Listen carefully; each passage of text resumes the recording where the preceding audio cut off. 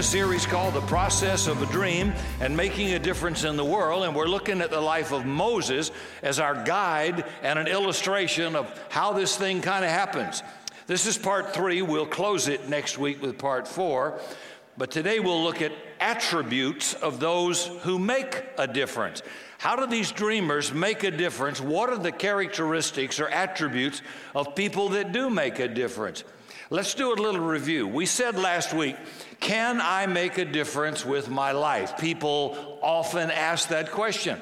And we said we believe it's absolutely God's design that everybody live a life that makes some difference. In Matthew 5, verse 13, Jesus said that we are the salt of the earth and the light of the world. So we don't hide it, we let it shine. We don't sit in a church cocoon. We're supposed to go out like salt out of a shaker and touch our world. And I know, well, it's bad, it's ugly. Well, salt is a preservative. So God wants you in the world, but not of it. That just means I don't let it shape my values. I don't let a celebrity tell me how to think. Thank you very much, goofy girl. You gonna tell me what my view should be or how I should think? I don't think so. But I appreciate the entertainment world and I appreciate the sports world, but they don't shape my values. God shapes my values. His word shapes my values, right? But I'm in it, and Jesus was always chronically criticized as being a friend of sinful people. He went out where they were, he engaged them, and he touched them. So don't shy away. So the way we let our light shine is the way we relate to God, the way we relate to one another, the way we relate to our culture. That demonstrates the light that's now, if you're a believer, resident in us. Our problem is often a faulty perception about what does that mean. A lot of people don't think they make a difference unless they have a public profile and people can see what they do. But none of us can determine the scope of our ministry or the size of it. I don't get to determine how I'm born, what gifts I have given to me by God. God shapes that. My deal is use what I've been given. Paul said this, one plants, another waters, but God gives the increase. Some of you might speak to tens of thousands, others one by one.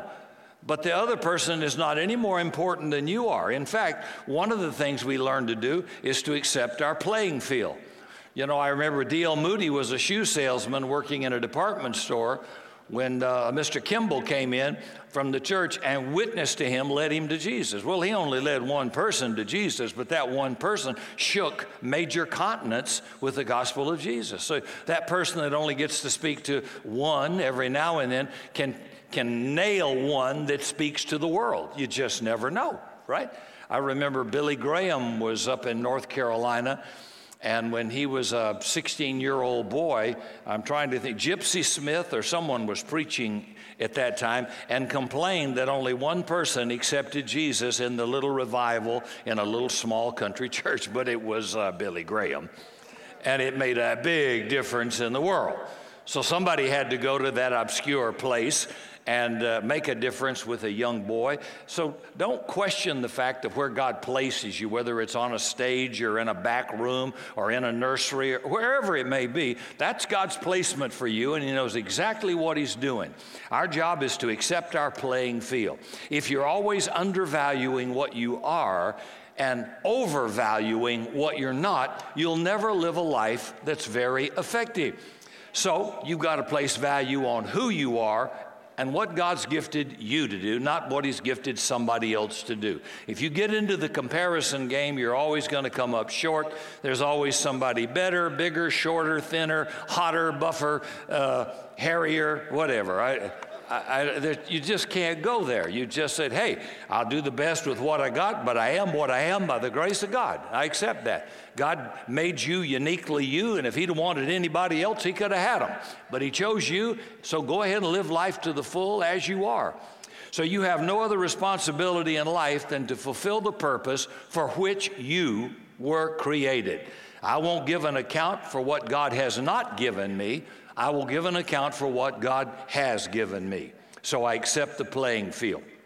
Now, to review, we talked about 6 obstacles Moses faced in having his dream and destiny and making a difference in the world come true.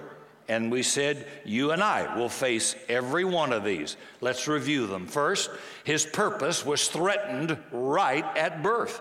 Most dreams, most visions are challenged early, because if you can kill something at birth, you kill its opportunity to flourish, to grow, and to develop. You want to hit it while it's weak.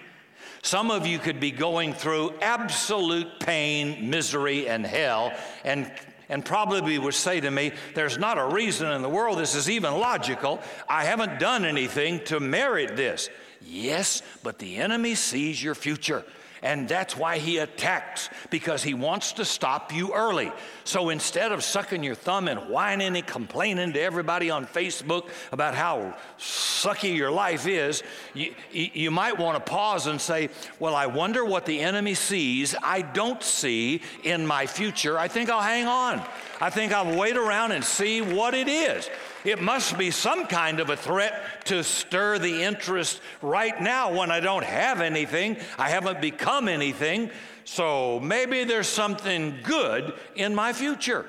That's another way to have perspective. I've held on to that many, many times of you. Many of you early in life had words spoken over you, or you had a bad experience and you've allowed your dream to be aborted. People said things like, that's not possible for you. You'll never amount to anything. You'll never afford that. We can't afford to do this. This is not what you're made for. You should pay attention to this. Now, you've let those words kind of strangle the life out of the thing God meant for your good. Secondly, Moses was raised with ungodly influences, and yet God got him.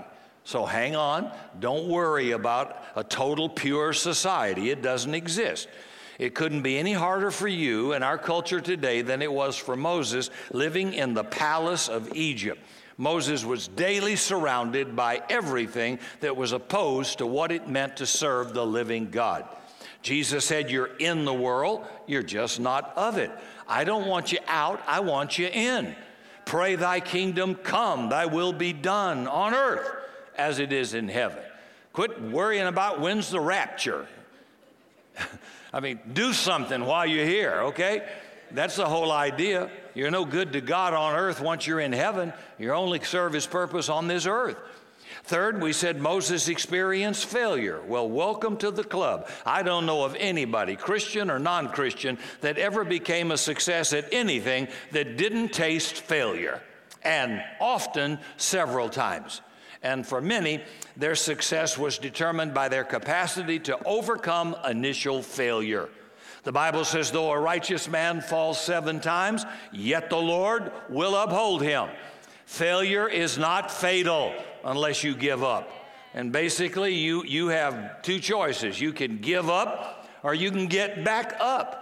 So God's challenge is get up. Don't let the failure keep you down. God hasn't changed his mind. His gifts and his callings are irrevocable. So people will convince you, the enemy will try to convince you that because you had a bad past or you've had an initial failure or something didn't work, whatever it was, that God won't use you now. That is the biggest lie you could ever believe. That's not true. So it's not failing that's the problem. It's my response to failure that determines my future. Fourth, we said Moses faced rejection. It says of the prophet Isaiah said of Jesus, he was despised and rejected of men. It says in the Gospel of John, he came unto his own, and his own received him not. Boy, that's a fact. And if you think church is a refuge from rejection, oh, I got land to sell you in the Mojave Desert. You can get your deepest hurt around religious people. Well, that person hurt me, so I'm just going to move my membership and go somewhere else. Well, goody, goody. God will have somebody there waiting on you. You can run, but you can't hide. You're going to face rejection. I don't care who you are. You just have to say, that's part of life. That's part of the package. Everybody's not going to like you. It isn't even normal. Jesus says, beware when all men speak well of you. I mean, some people, that's their greatest fear, that somebody might not like them or speak evil of them or say something nasty about them. And if you dare step out of status quo, I guarantee you, we live in a culture where every nobody do anything will take a little computer and say ugly things about you. And 90% of the dumb people believe it. That's what's even worse. No substantiating evidence, but people will believe what they hear. Sad. It's just sad. But hey, what am I telling you? I'm just telling you, don't come telling me, well, they're saying bad things about me. Whether you're going to go into politics or you're going into the Christian field or you're going into the entertainment business or whatever field or occupation you choose, everybody's not going to like you. Just a fact of life. I'm sorry. It doesn't mean anything's wrong with you. It just means they're not part of your life or your future. Walk on by. That's it. Just say bye-bye. Don't worry about it. Get excited about the people that stay with you. That's what counts. Not who left, who stayed. Yeah, that's God will always have the right people with you. And some people are with you for a reason. Some people are with you for a season. And some people are with you for life. Now, celebrate them all. God uses them all. It's just the way it goes. It's rare that everybody's with you for the full ride. It just doesn't usually work that way. We said fifth, Moses felt a personal sense of inadequacy. Well, don't we all? Don't we all? I feel it every week. Many of you feel you would obey God's call, Rick, if I had a burning bush like Moses. Well, Moses had a burning bush, and he said, no, not me. Send Aaron. I'm slow of speech. He was sure fast on his excuses, though, wasn't he? Dude was quick. But Moses kept resisting even to the point he's making God mad. And it's possible to say no for so long to God's repeated invitations. He just puts you on the shelf and he'll use somebody else. I don't want anybody else taking my place. Jesus said, if they don't praise me, the rocks will. I don't want a rock taking my place. So some of you need to open your mouth at praise time and praise him. God says, I can replace you with a rock to pray. How about that? Number 6, Moses was subjected to unusual preparation. A lot of us want a position, but we don't want the preparation for the position. And the longer you resist the preparation, the longer it's going to take. It says, by faith, Joseph, when his end was near, spoke about the exodus of the Israelites from Egypt and gave instructions concerning the burial of his bones. By faith, Moses' parents hid him for 3 months after he was born because they saw he was no ordinary child, and they were not afraid of the king's edict. By faith, Moses, when he had grown up, refused to be known as the son of Pharaoh's daughter. He chose to be mistreated along with the people of God rather than enjoy the fleeting pleasures of sin. He regarded disgrace for the sake of Christ greater value than the treasure of Egypt, because he was looking ahead to his reward. By faith, he left Egypt, not fearing the king's anger. He persevered because he saw him who was invisible. I see 5 things in Moses' life that are reproducible that'll help us, like him, make a difference. Here we go. Number 1, Moses was fearless. Hebrews 11:27. By faith, Moses forsook Egypt, not fearing the wrath of the king. Making a difference in anything necessitates some risk taking. If you're going to make a difference, you'll do things you've never done before. And fear will be the one thing that stands between you and what you've never done before. First time you ever bought a house. Well, what if the economy? What if I lose my job? Can we make those payments? What if this happens? Even buying a house, there's some fear attached to it. In the church world, when we built this building, there was some fear attached. What if? What if? Can I say to you, no matter what you're going to do, there's going to be what if? What if? But you can't live by what if, what if, what if. You've got to live by good consensus, wisdom, the leadership of the Holy Spirit, and then you step out in faith and take the plunge, or nothing's going to happen. If we'd have waited till all conditions were perfect, we wouldn't be in here, that's for sure. And most of us wouldn't be where we are in life. Well, I'm waiting till I can afford it to get married. Well, I'll see you on a walker when we want to wait to have kids till we get everything right. Now, there ain't no time for right. Doesn't matter when you have them, there's trouble. You just jump in. And you can read every book on children and they won't match yours. It just won't work. It's if all people got kids, they'll tell you the same thing. You get 2 of them and you can't believe they came out of the same person into the same egg in the same womb, and it's Jekyll and Hyde. What happened? Who hijacked that seed somewhere? Somebody messed with that thing. We talk about it all the time, how different our children are. But their futures are different. Their gift is different. Their purpose is different. God designed it that way. You as a parent just have to make the adjustment. So you've got to have courage to risk, to reach, and to put yourself on the line. James Allen wrote, "You will never do anything worthwhile without courage. Nothing significant will ever happen."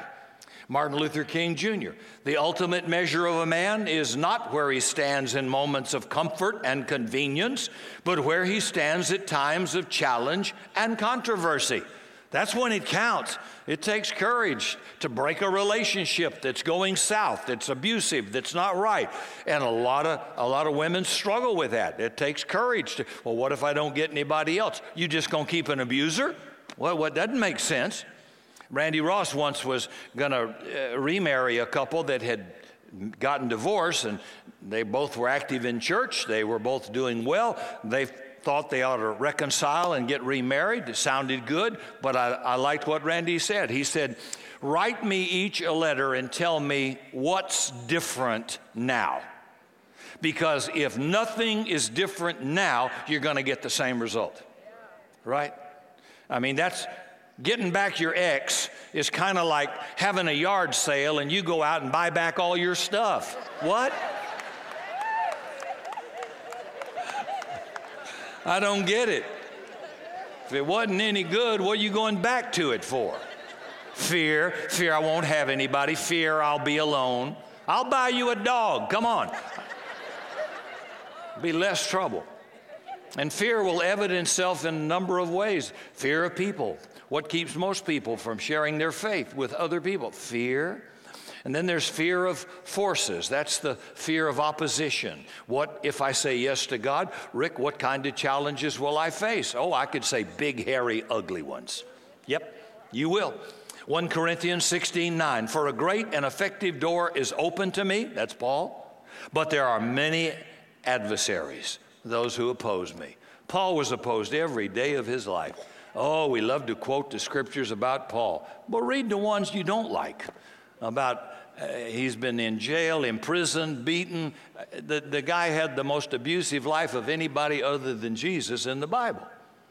Every open door, I promise you, there'll be opposition standing at the door, which is probably a good test that God might be in it for the enemy to oppose it so badly. It's just the nature of spiritual warfare. Nothing that makes a difference will occur without opposition. If you want to change anything in business or the church or the government or even in sports, all hell goes online to oppose. Because there are people that are going to lose their position, their spot, their control, their power, their influence, and they don't want to. So there's going to be opposition to just about anything like it. So the question is it right? That's the big question. Is it right? If it's right, then you do it, regardless of the opposition. And then there's challenges and obstacles, fear of the fences. Ralph Waldo Emerson said, "Whatever you do, you need courage. Whatever course you decide upon, there's always somebody to tell you you're wrong. There are always difficulties arising which tempt you to believe your critics are right. But to map out a course of action and follow it to an end requires some of the same courage which a soldier needs. Peace has its victories, but it takes brave men and women to win them." And then there's just the old fear of failure, another kind of fear. Somebody says the real problem with failure is fearing that you will. And that'll keep you living in a mundane life for the rest of your life, never rising to new challenges to do something you've never done before. 40 years ago, I was on a Delta Airlines flight out of Atlanta, Georgia, and I was seated next to a man who sells fish, exotic fish in tanks, aquatic life forms. And he told me the number one seller were these 6-inch sharks in office aquariums. And I says, "Well, that's what's going to happen when that sucker gets big?" And he said, "Oh no, you don't understand." He said, "The shark will never outgrow its environment. But if I took the 6-inch shark and I put it in the Pacific Ocean, it'll grow to 8 feet. So the environment will constrict its potential for growth. That means if some of you live in a mud puddle, you ain't never going to be a great white shark. You're going to be a mud-sucking guppy. You got to get out, you got to get in some deep water, and then guess what? You grow big. You go back home to some of you, go back to your culture, your church. Some of you like me that been around a long time, and it's like, wow, they're still in the little mud puddle. They didn't expand. They didn't learn. They didn't grow. They didn't change. They could be so much more effective, but they hadn't even been out of town. They don't realize what a great big world we live in out there. It's a fact. So if you change the environment, you stay with a bunch of small-minded people, you're going to think like them. Don't let a little culture or a race or a political group or a religious group, don't let it contain you. Learn if there's truth there, good, but don't let it own you and contain you. It'll keep you small. Okay, I'm just telling. The first time I came to this town and met a whole bunch of preachers for a lunch, I realized I got to get in a bigger pond. This is too small. I don't like it. I just, whether or not you can have a tattoo, just not a big issue with me. Just not a big issue. I'm not going to get to heaven and Jesus says, hey, strip. I want to see if you got a tattoo. And let me check for a little body piercing too while we're at it. What stupid talk. Stupid stuff that goes on. No wonder people stay out of church. I would too. I'm serious. I would too. I remember being on a staff, and when Cindy and I were young, we started there, and he lined us up on the stage in these big old chairs we sat in like rulers, but I think there were 6 of us on the staff, and I remember sitting up there in the winter and drool is warm in that building. The sermon was so boring. It was no fun. And I remember thinking, I hate this. If he didn't pay me, I wouldn't even be here. Really, so I feel for you. I mean, I really do. Occasionally you could just walk up and say, Rick, it sucked today. I just want to tell you that. Okay, I'll do better. I'll try to do better, but they never engaged us at all. There was never any humor. There was never any, wow, that's a great point to make. It was just no life in it. Anybody go to that church but me? I didn't like it. Church is kind of fun now. I enjoy it. I like what I do, and I have fun doing it. But you can't be afraid you may fail. I didn't know if this church would go or not go. Nobody did. Nobody knows when they start. You just take the Nestea plunge. You get good wisdom, you get prayer, you get advice, you listen to your heart, you go for it. That's it. That's all I know to do. And I do know that if you fail, he says, I'll pick you back up. Don't worry about it. But I'd rather try and fail than fail to try. Some of you need to try. Yeah, I want my own business. Well, try it. Put some money on the line. Get out of the boat. Get in some deep water. Get your little floaties off in the shallow end. Get in the deep end where all the screaming people losing their bathing suits and going off the high dive. That's where the action is. Woo! You get the picture. So boldness is something that should characterize the life of every believer. You can have a shy personality, but in Christ you can be bold as a lion. Jesus told the disciples, tarry in Jerusalem until you get power from on high, because without it, you're not going to have the equipment. Boldness is not in you. It comes by virtue of the endowment of God's power. And when he settles upon you, you'll say something you wouldn't normally say. You'll do something you wouldn't normally do. He says, don't get drunk with alcohol, wherein is excess, but be intoxicated with the Holy Spirit. So alcohol will make a man who normally would be shy, it'll make him say something stupid, do something stupid, pick a fight with 3 people. I remember watching that one time with a drunk, and I thought, this idiot, if he wasn't drunk, wouldn't do this. He's lost his mind. But Jesus says, now the same way, I'll get you out of your shy, withdrawn little temperament if you'll get some power of the Holy Spirit on you. You don't normally do that, but you'll do that under his power. And those fearful disciples, when they got power on them in the upper room, came out bold as lions, and shook up, turned the city upside down, it said. Wow, pretty good, right?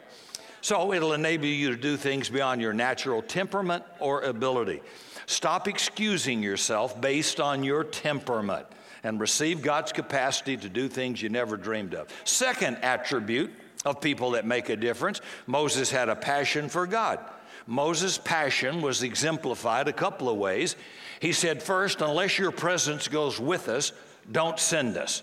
Moses understood the only thing that separated Israel from the other pagan nations was the tangible presence of God. He didn't want to go into the wilderness, headed to the promised land, unless God's presence went with them, and I don't either. You know, I'm not a very emotional person, but the strong presence of God will melt me every time. We've had people come to this church, and depends on what the message might be, but said they felt such a presence of God they couldn't stop crying. And the strong presence of God melts resistance. That's why I say I'm not a crier typically, but I've had God's presence sometimes, and it'll melt that old hardcore exterior, and I can't help it. I mean, it's just God. It's the presence of God. And that's all Moses wanted. Secondly, when Moses was nearing the end of his life and God's favor was strong upon him, God asked him, "What can I do for you?" And Moses said, "Show me your glory." That means passion comes from cultivating a relationship with God, some kind of a secret history there. Then you can come with boldness and tell the Lord what you want. And he always responds to hungry hearts. God loves to be pursued. Moses wanted God above anything else, and he got it. Passion is contagious. People want to feel your heat. Here's the third attribute. Moses was a learner. Moses was a learner. Exodus 18, verse 13 through 27. The next day, Moses took his seat to serve as judge for the nation of Israel. They stood around him from morning till night. Can you imagine? When his father-in-law saw all that Moses was doing for the people, he said, "What in the world are you doing? Why do you sit alone as judge while all these people stand around you from morning till night?" Moses says, "Well, the people come to me to seek God's will. Whenever they have a dispute, they bring it to me, and I decide between the parties and inform them of God's decrees and instructions." Moses' father-in-law said, "What you're doing is not good. You and all the people who come to you are going to wear yourself out. The work is too heavy for you. You're going to end up in divorce court. You're going to run off and have an affair. This is too," I added that, you understand. "You cannot handle it alone. Listen now to me, and I'll give you some advice. And God be with you. You must be the people's representative before God and bring their disputes to him. Teach them his decrees and instructions and show them the way they're to live and how they're to behave. But select capable leaders from the people, men who fear God, trustworthy men who hate dishonest gain, and appoint them as officials over thousands, hundreds, fifties, and tens. Have them serve as judges for the people at all times, but have them bring every difficult case to you. The simple cases, they can decide themselves. That'll make your load lighter because they will share it with you." How many of you see he's teaching him delegation? He's saying, don't do it all yourself. If you do this as God commands you, you'll be able to stand the strain of this ministry, and all these people will go home satisfied. And Moses listened to his father-in-law and did everything he said. He chose capable men from all Israel. He made them leaders of the people, officials over thousands, hundreds, fifties, and tens. They served as judges for the people at all times. The difficult cases they brought to Moses, but the simple ones they decided themselves. Then Moses sent his father-in-law on his way, and Jethro returned to his own country. So Moses is doing all the decision-making. Couple of million Hebrews out there. He's doing it all. He's wearing himself out. He's headed for a breakdown and a crisis. His father-in-law Jethro suggests wisdom, that Moses, you just take the hard cases. Let the 70 elders handle the routine matters. And then he set up leaders of 10, 50, 100, and thousands. Every woman or man has a measure of gifting. Some have the capacity to handle 10 people, some 50, some 100, some thousands. And when you go and see those different leaders that have great churches and others that have a couple of hundred, one isn't better than the other. They just have a different level of gift. If I bring them on stage and they preach to you, you'll see the difference. So we have small group leaders. Those would be people that would run a connect group, 10, 12, 15 people. They didn't count women back then. So you can see they have the capacity to engage and train those people. But if everything has to come to the leader, every request, any number of our leaders can handle that. They know exactly what advice to give you. My secretary, Judy, almost 30 years with me. She can tell you how I'm going to respond and what I'm going to say to almost anything. She's heard me enough. She'll say, I know what you're going to say. See, they know. You say, well, I need Rick. No, you don't need me. I'm the last resort. That's going to take 3 minutes.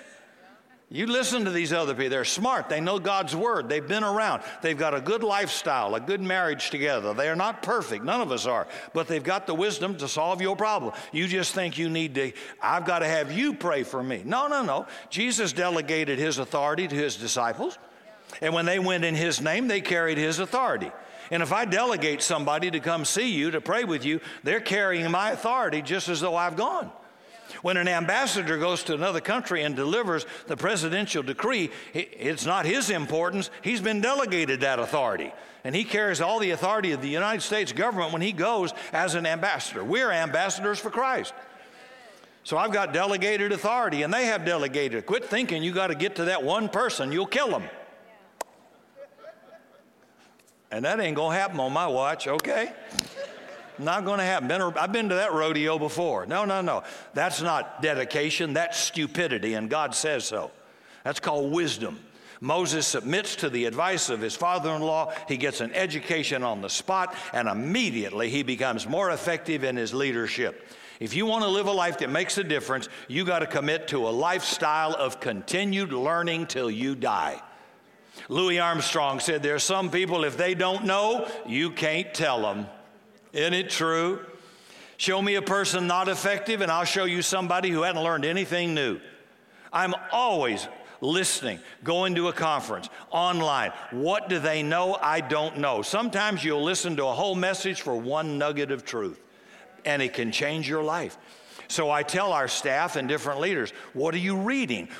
Go online. You can hear the greatest speakers in the world online for free. Just plug in and listen. Don't stay at your level or somebody will take your place. Keep learning. Keep learning how to get new recipes. My wife's always filing recipes. I don't eat it, but she files them anyway. I quit eating the sugar and all. It's good.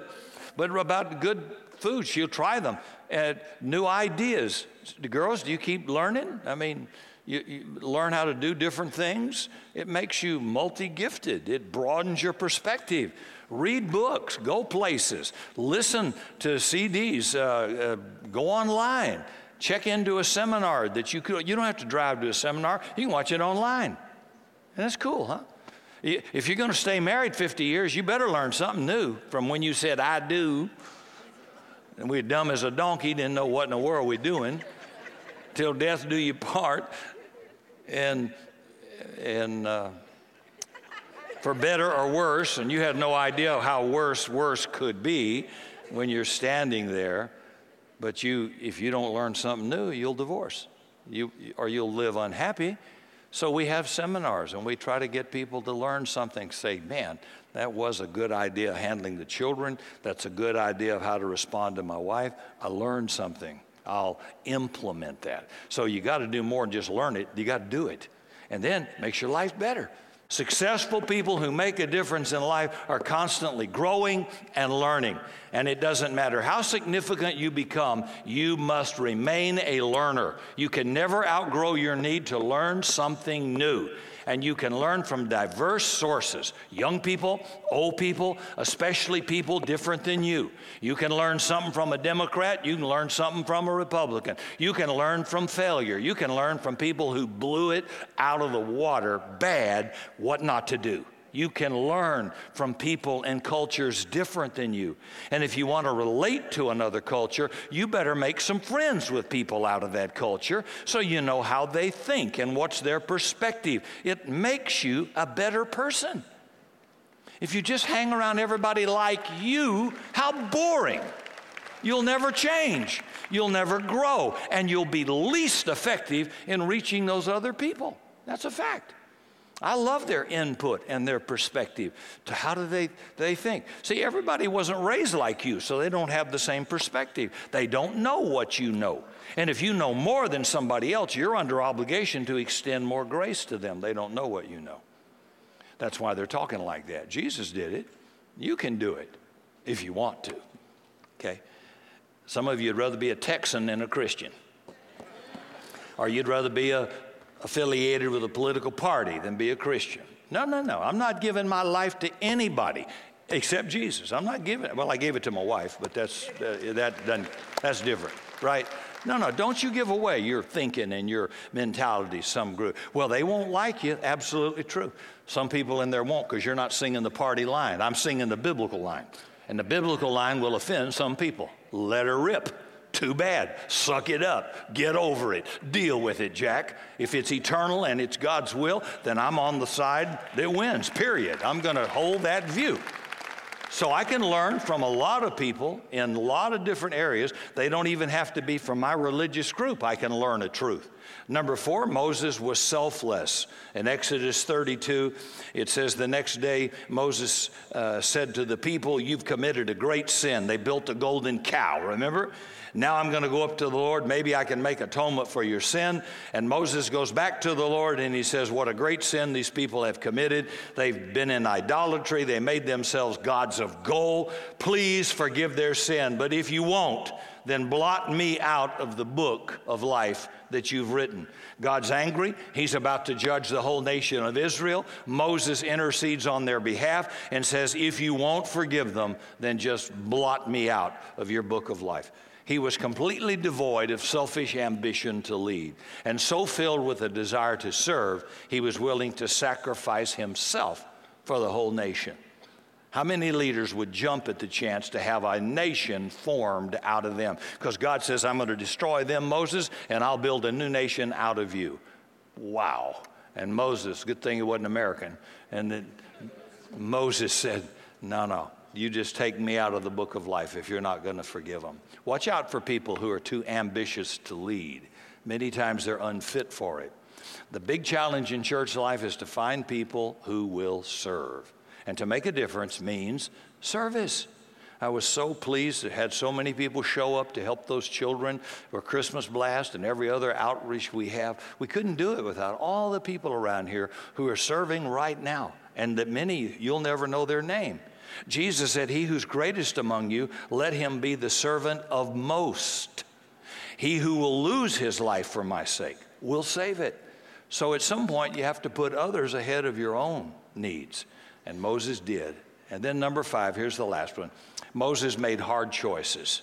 Hebrews 11, verse 24. By faith, Moses, when he had grown up, refused to be known as the son of Pharaoh's daughter, choosing to be mistreated with the people of God than to enjoy the fleeting pleasures of sin for a season. He regarded the disgrace for the sake of Christ greater value than the treasures of Egypt, because he was looking ahead to his reward. By faith, he left Egypt, not fearing the king's anger. He persevered because he saw him who was invisible. Moses is giving up power, position, and pleasure. And he's able to make it because he had a vision of the future greater than the present. People who can't make hard choices lack a great vision. When Alexander the Great had vision, he conquered the known world. When he lost it, he couldn't conquer a liquor bottle. When David had a vision, he conquered Goliath. When he lost that vision, he couldn't conquer his own lust with Bathsheba.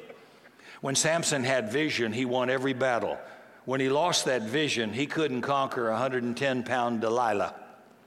When Peter had vision, he could preach on the day of Pentecost and 3,000 got saved. When he lost his vision, he could not admit he was a follower of Jesus to a teenage girl.